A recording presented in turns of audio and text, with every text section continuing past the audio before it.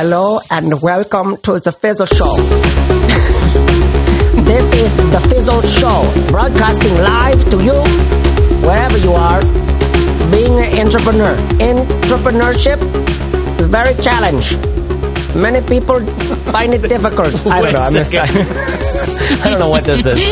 I don't know what it is. I apologize. What's up, everyone out there? This is the Fizzle Show. I'm Chase Reeves. I'm joined by Corbett Barr and Steph Crowder. And every week we do a show where we're just kind of like, we want to get into a real topic for real entrepreneurs, right? So we have a huge community at Fizzle of people who are working nights, weekends, sometimes early morning, sometimes lunch breaks, sometimes it's their full-time gig to make something that they actually care about, right? And we've been doing this business for 5 years, Corbett and I, and Steph for just about as long.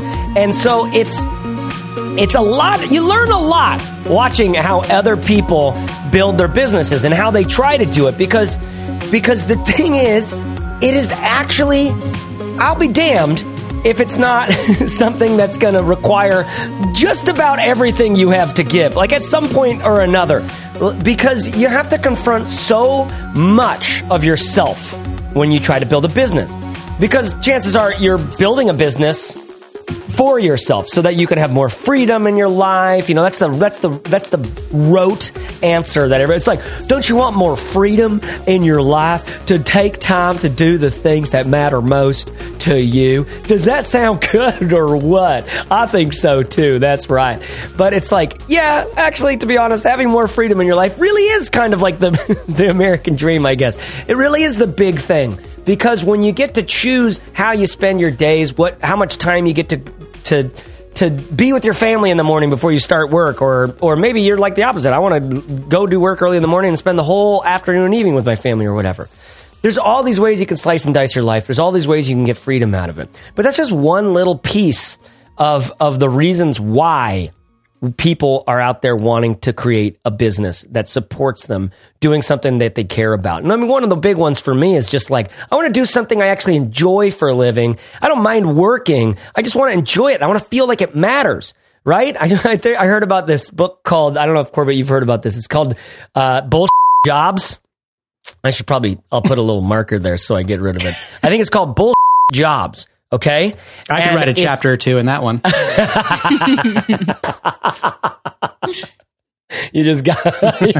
I could write a chapter or two on that one. But it's like jobs where dude, it's like jobs where it's like your work doesn't matter and you know it. And you get done with it early, like 45 minutes and you're done for the day. And then you have to make it look like you're still working all day long. Otherwise, you'll get fired or this, that, and the other. To the point where, like, it's based on some research and some surveys or whatever. And one of the survey respondents that he talks about in there is like this lady. This lady's like, I went to her supervisor and was like, listen, I'm getting my stuff done really early. Like, I've got like several hours in the day after what I get done. I need more. Can you give me some more work? And the supervisor was like, shh, don't tell anybody. Just keep that to yourself. Just keep that to yourself and let things go just the way it is. And it's this like corporate culture that is, it's like taking a bottle of water and pouring it into a glass and then pouring it back from the glass into the bottle of water again and again and again. It's like, it feels like life can feel like that. And this is a way to make a human go insane. This is a way to make a human go insane. And the opposite of that is also a way to go insane, where you care so much about something that you're fighting to make it happen, right? It's a different kind of insanity, but I like that kind of insanity more. And I happen to believe there's a way to build a business where you can have a balanced life and you can do it well. So today on the show, what we're talking about three separate questions that all kind of like that are like, you know, they kind of like weave around each other. So we're going to get into some time management and some like how do you know if you're onto something good? I think that's a tantalizing question. All right. So before we get into that, Steph Crowder, how you doing? Say hi. Hey guys, I'm excited to be here. Every time. That's it. Every time. So good. So good. Corbett Barr, what's up with you? I too am happy to be here. Oh, well, that works What are the out odds? perfectly. It makes sense because it's nice to be together, you guys. Okay, so Corbett, talk us through let's get into the first question that we're getting into today. Yeah. Can we talk about squirrels for a little bit, though? Squirrel. The squirrels in my neighborhood just go crazy this time of year, you guys. But on to the show. Anya in the forums. Was that your object lesson? Are you going to pull it back to that in a little bit? Maybe. You never know. I'm hopeful. Maybe. I'm hopeful. Anya in the forums in our community wanted to know what can actually be accomplished in 10 hours per week. And I love this question because I feel like, we were talking before we got on the show about I recently had gigabit fiber installed to my home, which is an amazing experience. But when you have gigabit fiber, you can easily develop pages and stuff that you forget for people around the world. They might not be so fun because they're sitting there on a 2 megabit DSL connection or something, waiting for your masterpiece to load. And the same thing I think applies to building businesses. Sometimes on the Fizzled team or, some people that we talk to, we can forget that a lot of us may have, a full week, 40 or 50 hours to spend building our businesses. But the majority, I'd say, of people are actually out there hustling, trying to fit their business into the cracks and crevices and gaps in their week. So Anya is asking, what can be accomplished in 10 hours a week? How do you manage your time to accomplish as much as possible if you only have 10 hours a week? Is it actually possible to go from zilch to a product in 10 hours a week? Or does it require more concerted effort? I want to have realistic expectations here. I'm asking because that's all the time I have for now. I work more than full time in a startup where I love my job. I fizzle on the weekends to the max, and it's already causing strain with my family, so I can't do much more than what I'm already doing. Any tips on how to make progress with such limited time? So I think she kind of like shared a little bit of her vision and her goal, right? She's like, can I go from zilch to product in 10 hours a week? So it sounds like the goal here is to have a product of some kind that's making actual revenue. Is that what you're hearing, Corbett? Yeah, absolutely. Just trying to get something off the ground, like to a point where it feels like it's a real business. Yeah. Yeah. And I mean, I guess, what makes something a real business to you, Corbett? Well, I can empathize with this quite a bit right now because even though I have, I'm able to work on my own business full time, I'm actually running 2 projects at once. And I know we've talked about this on the show for a while, but I'm, running Fizzle. And then at the same time, working on this community app called Palapa, which is sort of a cross between a forums and Slack.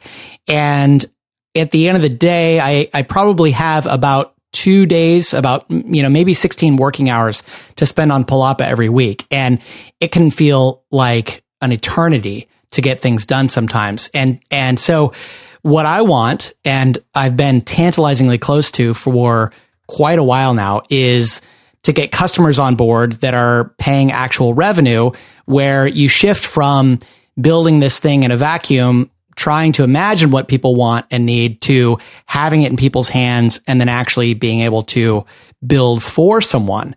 So, that's the point to me at which, it feels like spending 10 hours a week or whatever has actually resulted in something, when you have people paying you for something and you're able to start making it better for those people. Yeah, I think there's something really big in that distinction you made between, I don't know, whatever we were talking about before, and then actually building it for people. Like, what would you call it? So like, once it's out in the world and you're building it for people is one thing. What's the thing it is right now where it's not built for people yet? Yeah, that's a good question. It's just a hope and a dream, a wing and a prayer. A wing and a prayer. Yeah. Shortless and tall cotton. Yes. I don't know. I was reaching on that one, but because that's an interesting thing. I think a lot of people are going to resonate with this. There is a different energy that happens when you have customers. I mean, it's a lot like pregnancy, right? You can't imagine what it's going to be like when it's actually out there in the world, and you're doing all this work to incubate this idea. Yeah. So that's interesting. So it's like you've got this thing that's incubating, and you're like, so what is it for you? Is it like I'm curious, like what is it for you? What is the difference between the incubation, or what are you hoping, or what have you experienced as a difference between incubation and then out in the world? And another like just rubber to the road kind of thing about this is up until now, or up until you have customers paying you something, you're investing all of this time and potentially money. In my case, I've been paying a developer for over 18 months now. You are investing all this time and money without knowing if it's going to pay off. And once it's out there in the world and people are paying you for it, at least your customers are now subsidizing some of the development, right? To make it better, which is a great feeling. And in Anya's case, where she's asking this question, saying that spending this time on the weekends is already causing strain with her family. So she can't do much more than she's already doing. If you're able to finally show your family that, hey, look, like, I put $100 in our bank account this month, or whatever that first step is, at least, that's some kind of results where you can sell the dream a little bit better to buy you more time. Yeah, no, that's big. So what you said there was, and I want the listener to listen to this, like this feeling of knowing it's going to pay off. That's wow. I mean, yeah, that's what we want. It's like we could say we want a business, and we do, but what we want about that business is we want to know that it's going to work, right? Steph, what do you hear in that? Yeah, I don't know. I take this from, I want to add a different layer to this that it takes us in a different direction, but it's also really interesting. I was just sitting over here thinking about being in this position and how frustrating it can be. Like sometimes I've been in this position and all you can think of is how limited your time feels. And it's so easy to be like, oh, if I just had more than 10 hours a week, I could go so much faster. I think it's tempting to believe that you would go like incrementally faster if you had, think about the progress you can make in 10 hours. Well, if I just multiply that by 4 for 40 hours, I could go 4 times faster. But what's really interesting is I think there's like a problem of another color when you have a lot more time. I've coached people, and you guys have as well, who have a lot of time. And the crazy thing about that is it can be just as paralyzing. For example, I'm kind of used to having a lot on my calendar, and every once in a while I get a day where it's just open. And sometimes those are the hardest days for me to figure out what to work on. I'm like, my kid's in childcare, I've got 8 hours, and I'm just like, oh my God, do I do this? Do I do that? Which thing do I do? So I actually don't think this problem of knowing what to work on is even as much about how much time you have, as much as it's knowing, like Corbett was talking about, what things can you focus on that are going to take you in the direction of having paying customers. So I think regardless of how much time you have, it's really about knowing which things you have to put first, because when your time opens up, I have found it to be just as challenging if I'm not really, really clear on what's going to move the needle forward. Otherwise, I just sit there debating all day long what I should be doing in the first place. Yeah. Right. So go for it, Corbett. I totally agree. I think the biggest frustration for me, and I agree, like if I have an entire week to work on one project, I can find myself spinning my wheels sometimes. And how much Netflix happens in the context of that for me? Right? Not much Netflix, but definitely like, just zoning out, reading random websites and then wondering where the day went, Yeah. Yep. Or YouTube rabbit hole or whatever. So that is definitely possible. The biggest frustration for me in having limited time to work on something is the context switching and getting back into the groove.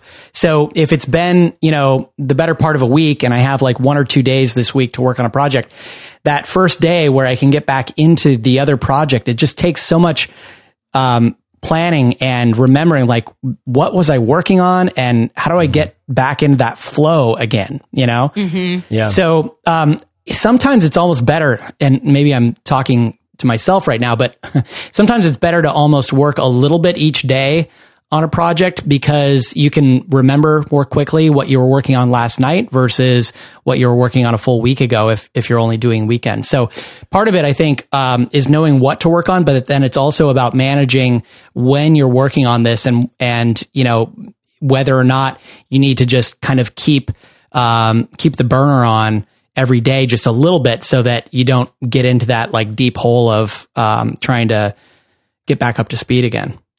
Yeah. Okay. Go for it, Steph. Let me just share one more thing. There's a concept that's in my mind right now that I don't think I've shared on the show before, but forgive me if I have. It's very relevant. I heard this from Brooke Castillo, who's a brilliant life coach. I heard her on Amy Porterfield's podcast. People who listen know I really like Amy Porterfield. She has a great podcast people should check out. And when she had Brooke on the show, they got to talking about how much time Amy sets aside to do something like recording modules for her course. And she was talking about how she'll give herself like 3 days to do it. And she wants it to be spacious and not feel rushed and all of this. And Brooke said, no, you've got to actually potentially limit, or purposely limit your time. Limiting your time can be a strategy. And she talked about this concept that she called B- work. And I thought it was so powerful. And I've been thinking about it ever since. Sometimes on those days where my time is limited, or I just am having a hard time, like getting myself into gear, sometimes I'll ask myself, what would my B- work be right now? Because B- work still has the possibility to change people's lives. And I've seen this be true. And I know you guys have as well, where a lot of times we hold ourselves to this standard of like, it has to be the A+++ work. And how do I get that done in 10 hours? I hear like a hint of that in the question. So sometimes for me, feeling like my time is limited, when I ask myself, what would like the B- version of this thing that I have to do? Whether it's like recording a podcast or making a thing. And I cannot tell you how many times I've put something out there that felt so B- to me. And then it comes back and people are like, oh my God, this was so great. And I think to myself, I can't believe I almost didn't publish that because it didn't feel good enough for me. So that has been a really useful tool, is to ask myself, okay, I've only got an hour to knock something out. What would the B- version be? And it actually ends up being pretty good on the other side. Okay, this is fascinating because so here's some of the things I've heard you guys say. Corbett talked about, the difference between building something when it's in incubation mode and working on something when it's still in incubation mode, like when you're pregnant, versus working on something when it's out in the world and actually has customers. There's definitely a different energy that comes from that. We also talked about the difference between, and related to that, I guess this is what was different about it is like before you've launched or actually had client interactions and customers and payments for things, it's like, oh God, is this going to work? I hope it's going to work. And then after it's out there and people have already started like having great experiences with it, purchasing, letting you know feedback and stuff like that. Now you know that it's working, right? So the feeling of not knowing whether or not it's going to pay off is definitely tantalizing in this situation where you have only 10 hours a week to work or something like that, right? But like Steph said, there's this problem of another color when you have more time or too much time. And there's actually a strategy of intentionally limiting the amount of time you have to work on something to actually make that work even better. Now, this is actually an interesting time to bring up our next question. Corbett, you feel okay with like talking about the next question? And then we can kind of like do a little bit of both and, because these two really tie together well with each other. Yeah, they do. And the third one does as well. I love the way these flow together this week. So the next question is from Victor, again, in the Fizzle community. He wants to know, should I be multitasking? He says, I really want to get some sort of business running and generate income so I can leave my job.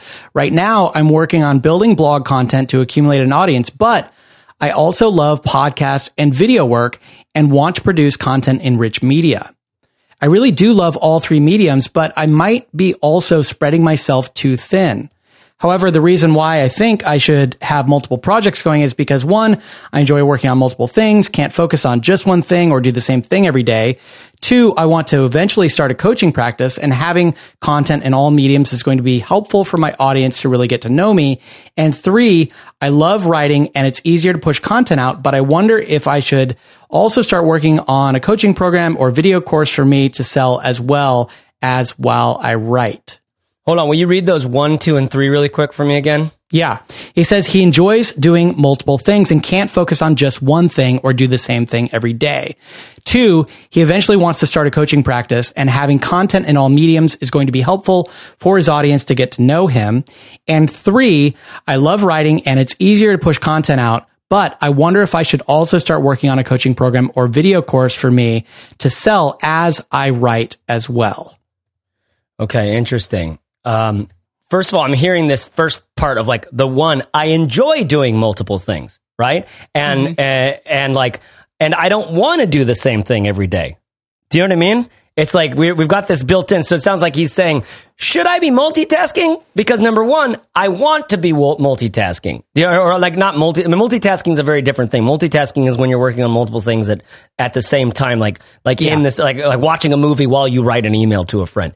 And apparently our brain like can't multitask. It's sort of a weird thing. Like neurologically.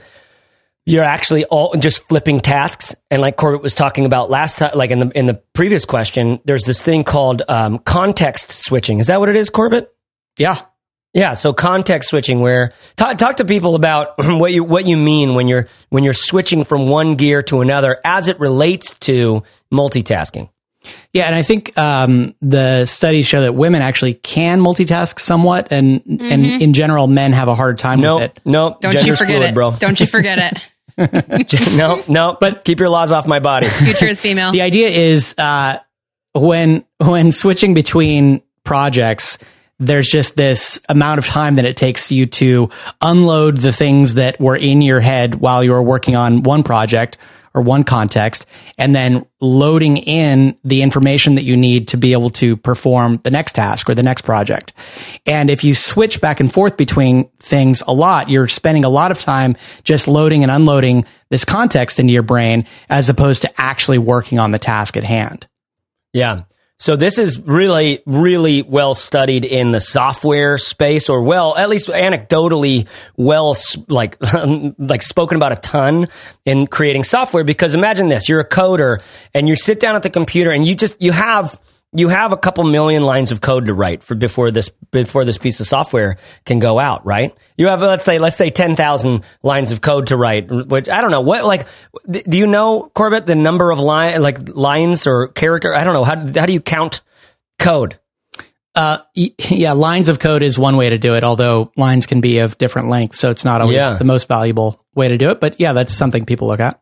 And the amount of, the number of lines of code it takes to make something like Facebook work, or even Palapa, or even WordPress and the stuff that we've built at Fizzle, it's an unbelievable amount of code when you're thinking about it. And every coder who's building an actual thing, they just like they're kind of like, I don't know how many coders you people out there have worked with, but I've worked with like a handful, and there's just such a colorful group, because it's like once you get into the chair, it is known by all serious software developers that, like, if you interrupt me, it has such a high price to the work. Do you know what I mean? To the work that this whole company's trying to do, right? And because of this context flipping or context switching. So there's this thing our brain has to do when we're working on one task, and then we go to work on, we switch to go work on another one. Like Corbett's saying, we have to like load all this software into our brain that sets up the context for the work that we've got to do here. So anyways, that just sparks me from the first point. Like, I enjoy doing multiple things. Now there's something here that I think is just really honest and pure, and we all kind of, maybe all of us kind of feel that. And part of me definitely resonates with that. Part of me also resonates with like just being really good at one thing, like really just having a thing that I do really well. And honestly, what's interesting for me in this question is I don't feel like this person is asking the right question.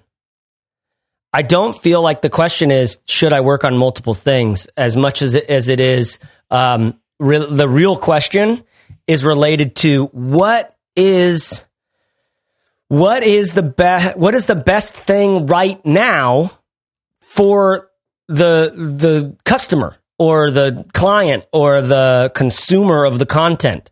Do you know what I mean? And does that make sense to you guys? Steph, do you hear me when I say that?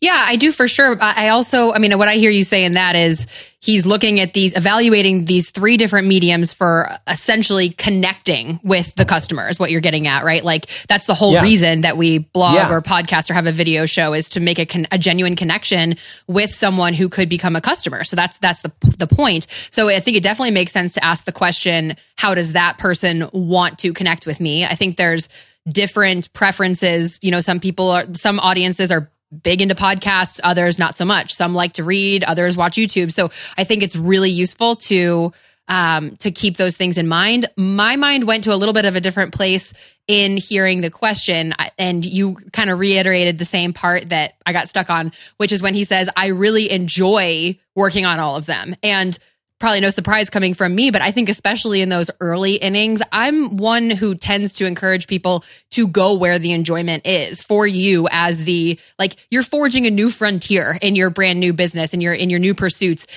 You may have to try a few different paths. You're trying to strike your path through a forest and you realize that there's a dead end and you need to go back and try a different thing. So there is an element to me of try it all if that feels good. I think this is one of those things where everybody finds their way to what works for them a little bit differently. I've definitely known some people who, like you said, just got really good at one thing and that became their thing and that's all they ever did. And that's great. And that works. But for other people, probably more like me, we've talked about this on the show this past year. For me, I've tried 100 different things. And I think you get to a point, it's interesting that Victor says, I really enjoy doing all the things. You'll probably get to a point where you don't enjoy doing all the things. And then you get to make a decision about what's working, where you're feeling that connection that you were getting at, Chase. And, if there's things that you want to close down and go in a different direction, you have that option. But I think in the beginning, trying a bunch of stuff and seeing what sticks, I don't think there's anything wrong with that as long as that feels energetically exciting and fun for the person who's at the helm of the business. Yeah, and it's really in tension with how much you want one of these things to be working. So you know what I mean? It's like up front in the beginning of the question, it's like I really want to get some sort of business going so I can leave my job. Mm-hmm. Right? And that's in tension with I really like trying all these different things at some point.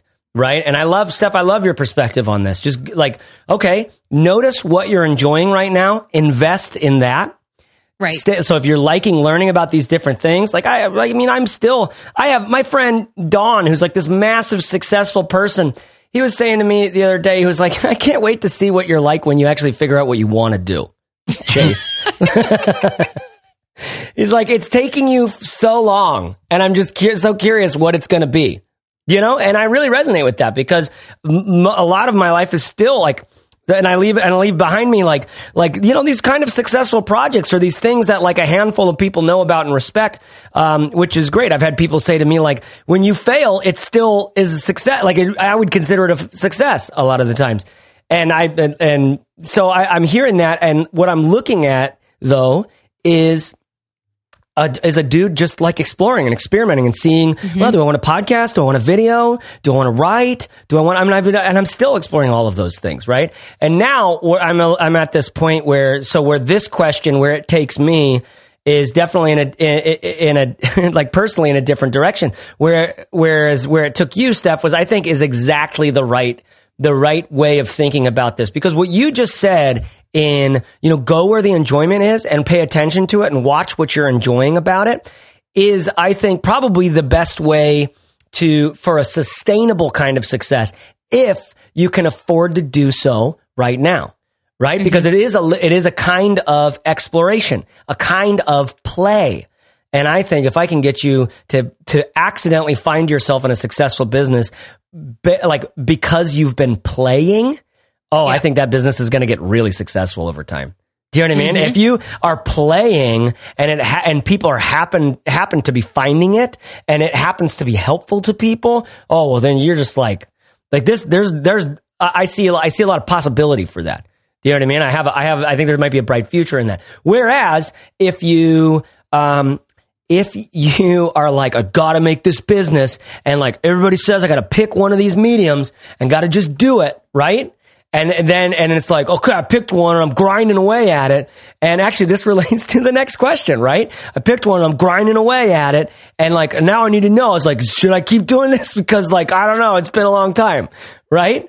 Corbett, what do you have to say about the multitasking thing? What comes up for you about this? Yeah, so I'm totally in agreement with you guys about that exploration phase. I think all of us go through it. And I think if you try to suppress it too hard, you're just going to derail yourself later, because you're always going to have these questions in the back of your mind, well, maybe I should have been doing video, or maybe I should have started a podcast or something. So it's totally natural and maybe even warranted to dabble in different things and kind of explore and see what feels right to you.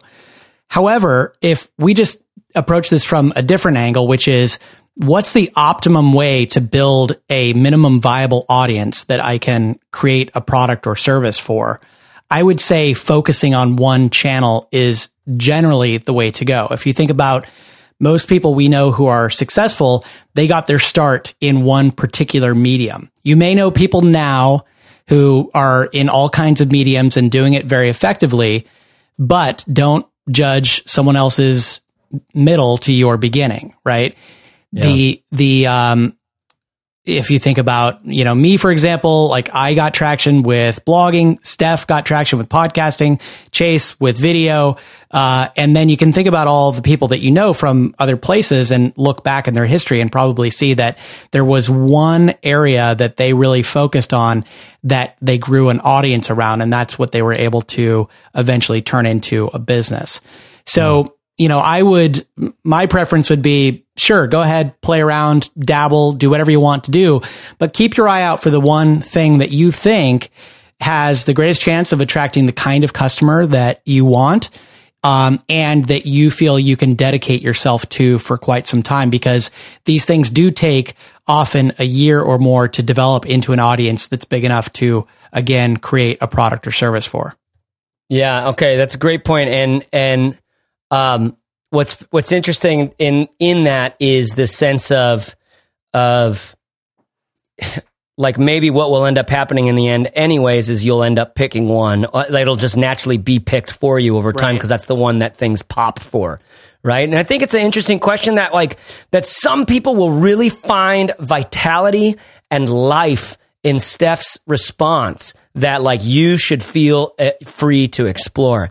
And other people will feel like that will feel like letting someone off the leash for some people, and it'll feel like a kind of leash for other people where it's like, wait, I just want to know which one I should do because I'm not interested in any of them, right? They all feel like work to me. Right? And I think that's very interesting. I think that's like that's a real place where some people might land. And so it sounds like the question, that person asking the question is really actually a media maker and enjoys publishing of some kind and of being a voice. And some people have a hard time doing that. So I'd be curious to hear what other people out there are hearing when they think of that. That's I don't know. It's just an interesting like way that some of us might be different than others. Well, what do you think about going into the third question, and then we can kind of like, then we've got all three of these on the table we can kind of jump in and out of. Yeah, absolutely. Okay. So the final question from the community this past week was posted by Dave, and Dave says, how do you know when you have something good? I've struggled since 2014 when I first learned that online business was a thing from Pat Flynn. I built a niche site because of Pat, and I learned a lot about Google animals. I think he's referring to Panda and the other SEO changes that Google made. I then learned about Amazon FBA and selling products online. I tried that for 3 years, made over $100,000 in revenue each year, but not as much profit, and then figured out that it was not what I was into. I owe a lot of money because of this business choice. Over the last 5 years, I've built other sites based on things I was into, but nothing stuck until now. Wetflyswing.com is my site that has been about my passion of fly fishing. I started a podcast because I love listening to podcasts. I set a goal, and 2 years later, the Wet Fly Swing Fly Fishing Podcast was born. I discovered early that I wasn't going to make much money on it, but stayed with it because I really loved it. And now I have a show that interviews the biggest names in the world of fly fishing. How do I know I'm on the right track? This last week, one of my listeners emailed me and said he wanted to help me with the show, not for money, but because he loved the show. I talked to another of my listeners who is a head sports writer for ESPN and also listens to my show. He called to give me some tips on how to make the show better. And now I have sponsors on the show with the hope that they will soon be supporting half of my revenue goal to have a sustaining business online. This has all happened in the past year, and I'm on episode 52 now. I had a goal to be fully online within 5 years and supporting my family. I won't meet this goal, but I'm on my way and closer to it than I was 5 years ago. So I'm good if it takes me another 5 years. I love what I'm doing and know that it will come in time. But how does Dave know if he is on to something good? Okay, this is fascinating. First of all, to me, the elephant in the room that's hard to get away from is like, Dave, you've got multiple people reaching out to you trying to help your show be better. Do you know what I mean? Like they're going, I love this show. How can I help it be actually better? So that might be something in your environment is going like, dude, there's something great here, and there's other stuff here that should be fixed, right? Like that to me, this question is, how do I know when I'm onto something good? That email from the customer and like getting like emails from a top ESPN writer or something like that is like, that's great. But more than anything else, the way he said, I'm loving what I'm doing. I'm loving this. Anytime you've got an audience together, there's a chance to earn revenue from the thing. There's a chance. I don't know what kind of numbers this thing's putting up, but there's just a chance there's obviously a chance for growth. There's a chance for all sorts of stuff in there, and products and advertising and affiliate type stuff and training and courses and doing your own trip, not even guiding your own trip, just putting together a trip where you get to team up with a guide that you really love. And then, a handful of people spend quite a bit of money, some to go do this thing, and some of that money comes to you. Right. So there's revenue opportunities here that can help with the money thing. And so I don't know. You know what's hard for me in this question, Corbett, is it sounds like this. It sounds like this. I really love doing this thing. I'm getting some great results. I've tried for a really long time to get something that would work the way that this thing is working. And I've just got to know, like, is it good? Or is it should I keep doing this? I don't know. It sounds like I want to keep doing this, but should I keep doing this? I don't know what it is. What do you hear, Steph?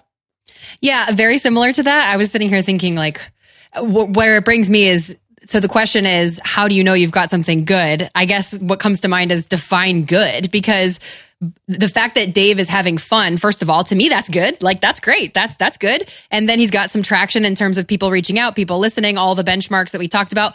I think that's a sign that things are good. Then as I was thinking through this, part of me thought, I wonder if what he's asking, that I feel like I've asked myself many times and still ask myself, maybe you guys do too, is he really asking, could this be it? Is this forever? Is my luck going to run out? Right? Because that, I was thinking to myself, I wonder why he's asking the question, because he's kind of adding up, as he's writing the post, he's adding up all of the signs that he is onto something good. But so what got me thinking it was, why would he post this? And that's what came to mind for me is there a nuance of, is this feels good, but can I hang my hat on this? Is this going to be the thing that I get to keep doing? Or is the other shoe going to drop? Is my luck going to run out? And I think, at least for me, in my experience, running a business that is supporting me, I don't know if you guys feel like that goes away. It hasn't for me. I kind of try not to think about it for too long sometimes, because you can't really predict the future. I think all you can really do is, and something that I've been really focused on lately, is learning to trust myself, learning to trust my skills, learning to trust my ability to adapt and to navigate whatever challenges come up. I was even thinking about this the other day, how podcasting is still going strong, but I don't know, maybe people will stop listening to podcasts, and then you just figure out what you do next. So I think there's an element of following those clues that it is working. And Dave, it certainly sounds like has those. So as long as you continue to kind of go where those breadcrumbs are, I don't know. I kind of think that's all you can really do, and keep going in that direction. And also, be measuring the things that you can measure, is your listenership growing, or is your revenue growing, et cetera. But beyond that, I think it's all about following the clues that come up along the way. Interesting. So you're hearing, and I think that might be a good little intuition, Steph. It's certainly, I feel the same in my own experience, but this question around, I wonder, is this it? Is this the future? Yeah. Is this where I'm going to hang my hat? And when you say that, is there a fear in that? Oh, I think so. I think especially if you're enjoying it. I know for me, for years now, working with you guys and then also running Courage and Clarity, sometimes it feels like it's all too good to be true. Like, you have these moments where you're like, man, this is fun. And you kind of hear, I think I kind of hear that in Dave's question where it's like, I'm enjoying this. People are calling me like, is this real life? And so sometimes when it feels like it's really good, this is kind of sad to say, but maybe we're afraid to trust that. You opened with this, Chase, talking about how crappy we've been taught. I was always raised with the expression that work is a 4-letter word for a reason. Like, so when that's been like the belief system that you've been raised with, and then it's going well, you're kind of like, something is off. Like, what, this isn't safe. So maybe there is an element of that there. I know there has been for me. By the way, that's the saying. Work is a 4-letter word for a reason. Is the saying our entire Western culture was built on, at least our country. If it doesn't hurt, then it isn't good, right? Exactly. And there is some true stuff in parts of that. Or if you're from my neck of the woods, the saying is the worst day fishing is better than the best day of work. There it is. It's right. That's always been there too. That is always, and it sounds like Dave's going like, dude, I look at my days and I'm just fishing. Is this okay? Yes. Yeah. You know what I mean? Doesn't it sound like that? Yeah. And, I hear another kind of undertone in this, which is, am I going to be stuck at some ceiling that doesn't ever like fully support me? Mm-hmm. Yeah. And that's kind of a scary thing because there are real things at stake here. Dave has already spent 5 years working on different projects and none of them have panned out fully. And in fact, it sounds like maybe he has some debt because of his last business. Mm-hmm. So 5 years from now, and I feel this being middle-aged, like wondering, is this... There are real opportunity costs here, and running a business is great. And I have all the freedom in the world, but from a financial perspective, there are just some realities here. Like you have to plan for the future. You have to support your family. You have to, build a nest egg for retirement. And if you're stuck at a certain ceiling for a really long time, there are serious opportunity costs there because you could have been doing something else. You could have been either pursuing a different business opportunity or, digging in on a career or something. And so it's scary to wonder, okay, Dave says, I'm okay if this takes another 5 years, but there's still this big question mark for him because he's not at the point where he's supporting himself. And I think when you get to that place where you're supporting yourself, then it's natural to worry that the rug might be pulled out from under you. But where Dave is right now, he's just worried about whether or not the rug is even going to be there. Yeah. And so, it's unfortunately with entrepreneurship, basically it's all a giant question mark about your market, about your ability. And with Dave, it's probably even a bigger question mark because a lot of us can look to whatever industry, quote unquote, we're in and see other people that are already successful and say to yourself, well, I could probably do that. But in Dave's case with fly fishing, and we've used this as an example for a long time, I think partly because Dave was into fly fishing, but also just because it's such an interesting niche. The question is, are there other people who are successful running a fly fishing podcast? And I would imagine Dave knows the answer to that already, which is probably not. And so there's a giant question mark for him. Yeah, that's big. And it takes me right to what Steph was talking about with this, like, I don't think that goes away. Can't really predict the future. You can learn to trust yourself, your skills, your ability to adapt and navigate whatever comes up. Now, what that brings up for me is actually parkour. You ready for this? Of course it does. Of course that's what it brings up. All right. So I know Kaylin Huntress is out there going, yes! But here's the thing. Parkour is a way of navigating your environment. And the way I think about it is this. Actually, I got this anyways, you're going a certain speed and there's a park table, there's a handrail, there's a set of stairs, there's a gap between this entryway and the grass on the other side. There's all this stuff. And parkour is like this commitment to keep going forward. Okay? No matter what comes in your way, you're going to keep going forward. Now, your decisions at any given moment, you can do a number of different things. Like I can roll over this table, or I can put my hands down and pop right up onto it. And actually, the number of options I have with what to do with anything in my environment is affected by how fast I'm going. Okay? So if you're moving really, really, really fast, you end up having just these split seconds to make decisions, right? And you might make mistakes, you might fall, you might hurt yourself, you might try to do, put your hands on the rail and try to get over it, but then your foot catches on it and you just flip right over it and go down, right? That's a lesson. There's a big lesson. You were going too fast. You were going too fast there, right? Or something like that. So the point I'm getting at is, if you're going, imagine yourself walking, just like walking at a certain pace, or maybe just a light jog. Whatever comes up, or like in your environment, like you can move around it relatively simple. But if you're going really, really, really, really fast and something comes in your environment, like you've got to do something a little more dramatic to get up and over it. The sense here is, if you're, I don't know if I'm actually going to be able to pull this all together. I don't know if I'm actually going to be able to pull it together. I've tried so hard to pull this together. Keep going. It did bring up parkour. So the idea is, what's going to come in my environment, I actually don't know for sure, right? But I can set my pace and I can experience like how I'm going.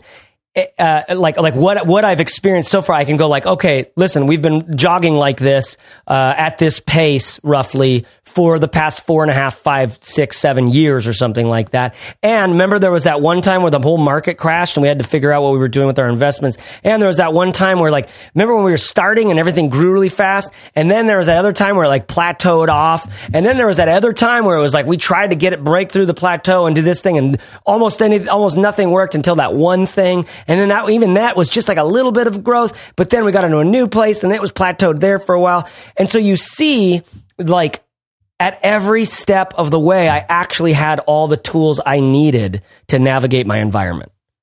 Do you know what I mean?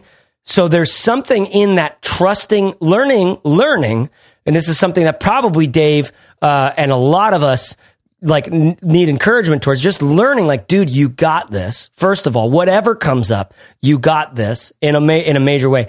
And to what Corbett's saying, like, and I think for every entrepreneur, when Corbett said retirement, everybody was like, oh shit, that's right. you know what I mean? Like, right? It's like, and let's be smart about this. Like, get the spreadsheet out. Let's look at how we're doing. Let's now project, given that we've looked at the last 5 years of what we've learned. Now let's project going forward, and that in light of what's coming 30 years down the line. Do you know what I mean? What's coming 15, 20, 30, 40, 50 years down the line. So that, I mean, maybe the parkour thing doesn't connect. I don't know. But to me, it just is like, it's about how fast are you going and how much you trust your ability. I mean, how fast you're going, we can slow down, right? We can find ways to slow down in life or speed up. Some people need to speed up. And then, how much you trust your ability to just get over the obstacles that are coming your way. Because what we all know as entrepreneurs, what every entrepreneur knows is obstacles actually are coming. Entrepreneurship is the practice of taking in obstacles as they come, absorbing them, moving over them, moving with them, getting through them to the thing you want on the other side of it, right? And that thing you want is to, like, I don't know what, it's your vision. It's whatever you're trying to accomplish, right? So I don't know, Corbett, did that make any sense at all?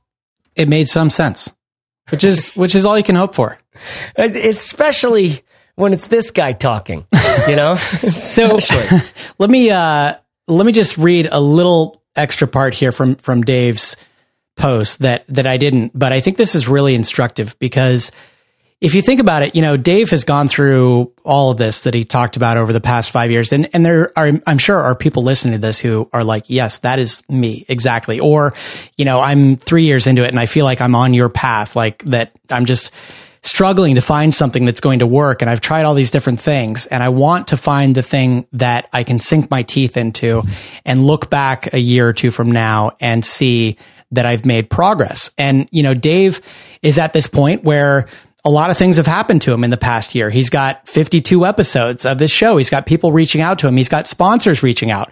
And I think a lot of people would love to be there. And luckily in this post, Dave shared his takeaways in terms of what he's learned about getting to where he is right now. And this is great because we have tons of founder stories, interviews inside of Fizzle in our video library where we interview people who are successful. And usually we ask them what they would have done differently or what they've learned about being successful. But these are people who are a lot further along. And it's just really interesting to hear where Dave's head is at right now, given that he's kind of on the precipice of success or what he hopes is success. So his takeaways are, first of all, follow your passion, even if you don't make money right away. Stay consistent and plan and schedule ahead. Network, meet people, and go to events. Be yourself in your podcast, your writing, etc. Let people help you. Find ways to extend your runway. Write back to every person who replies. And ask your tribe what they want to hear more about. And finally, don't give up. That's good. That's good. I love those. And I think, these are all things that we've probably said at one point, but the thing that strikes me is networking, meeting people, going to events, and letting people help you. He's really talking about how this is much bigger than himself. There's a lot of things in here that are all about connecting with others and letting people in, asking your tribe, talking to people, replying to people, really just trying to plant seeds and make connections and make this whole thing, because we talk about this is the whole point here is growing an audience or building a pool of potential customers big enough that you could sell something or attract sponsors. And a lot of times we just talk about the entrepreneur, sitting there making the content or whatever. But if you're growing an audience, building something, then it really is not about you. It's about a tribe. It's about a little movement of sorts. And Dave is creating a place where people who love fly fishing, who want to learn about, who want to think about, who want to, contribute to, have a place now where they can all gather. And that's magic. Love it. I love it. Steph, what are you hearing in this conversation around Dave that hasn't been said yet? I think we've covered a lot, and I'm glad that Corbett added that last piece to the mix because it ties to my last little bit here is out of all the tips that Dave gave, I hear a lot of kind of settling in for the long game, and I think maybe that sounds like a given or something that a lot of people say all the time, but it's really, really worth reminding yourself.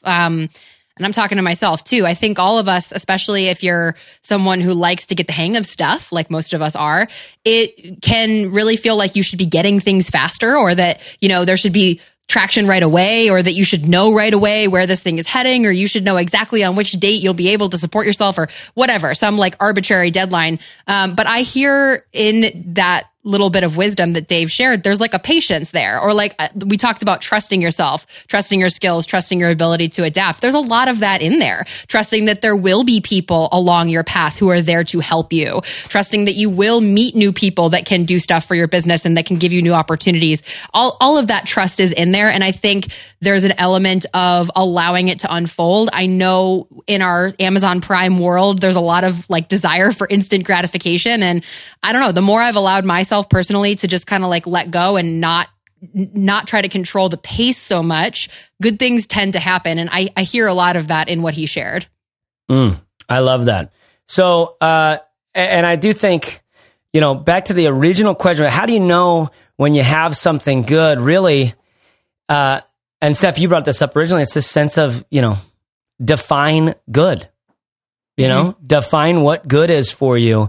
And I think you're bang on about, and Corbett was bang on about what he was saying as well, but the sense of, I don't know, it's worth, just it kind of does sound like Dave's settling in for a longer game at this point. And I think a lot of people don't know that season comes at some point where it's because there's all this work to just get the audience starting to form, right? Which included in all of that is all the work it takes to get yourself learning how to make a damn podcast in the first place. I got to get a microphone and I got to start talking. I got to book guests and I got to do all of this stuff. You know what I mean? And that takes a lot to learn. And then it's totally separate from actually getting the audience to pay attention and keep showing up week after week after week, and then growing that thing. And then there's this sense of like, okay, so, and Corbett, I think you're bang on in the way you kind of reinterpreted his question as like, is there a ceiling here that I'm going to hit? Is there a ceiling in this business? And Corbett, maybe in closing here, can you help Dave and anybody else out there who's wondering that, like me, myself, I'm actually very curious in that for the stuff that I'm doing here. Wow, what's the ceiling here that I'm not thinking? What's the glass ceiling that I can't see right now? What are the ways or that we can pay attention to, or the questions that we can ask that help clue us into where potential ceilings might be for our business, or which is really, it's not actually our business that has the ceiling, it's the market that has the ceiling in my mind. Does anything come to mind for you? Yeah, I mean, we talk about niching down, and the question that comes up for a lot of people is, how small is too small? And are there enough people out there so that I can build a thriving business that supports me and my family and allows me to meet my both financial and lifestyle goals? And unfortunately, there's not a clear-cut answer here. I think that the best we can do is to look at examples of other people who are successful either in this specific market or similar markets.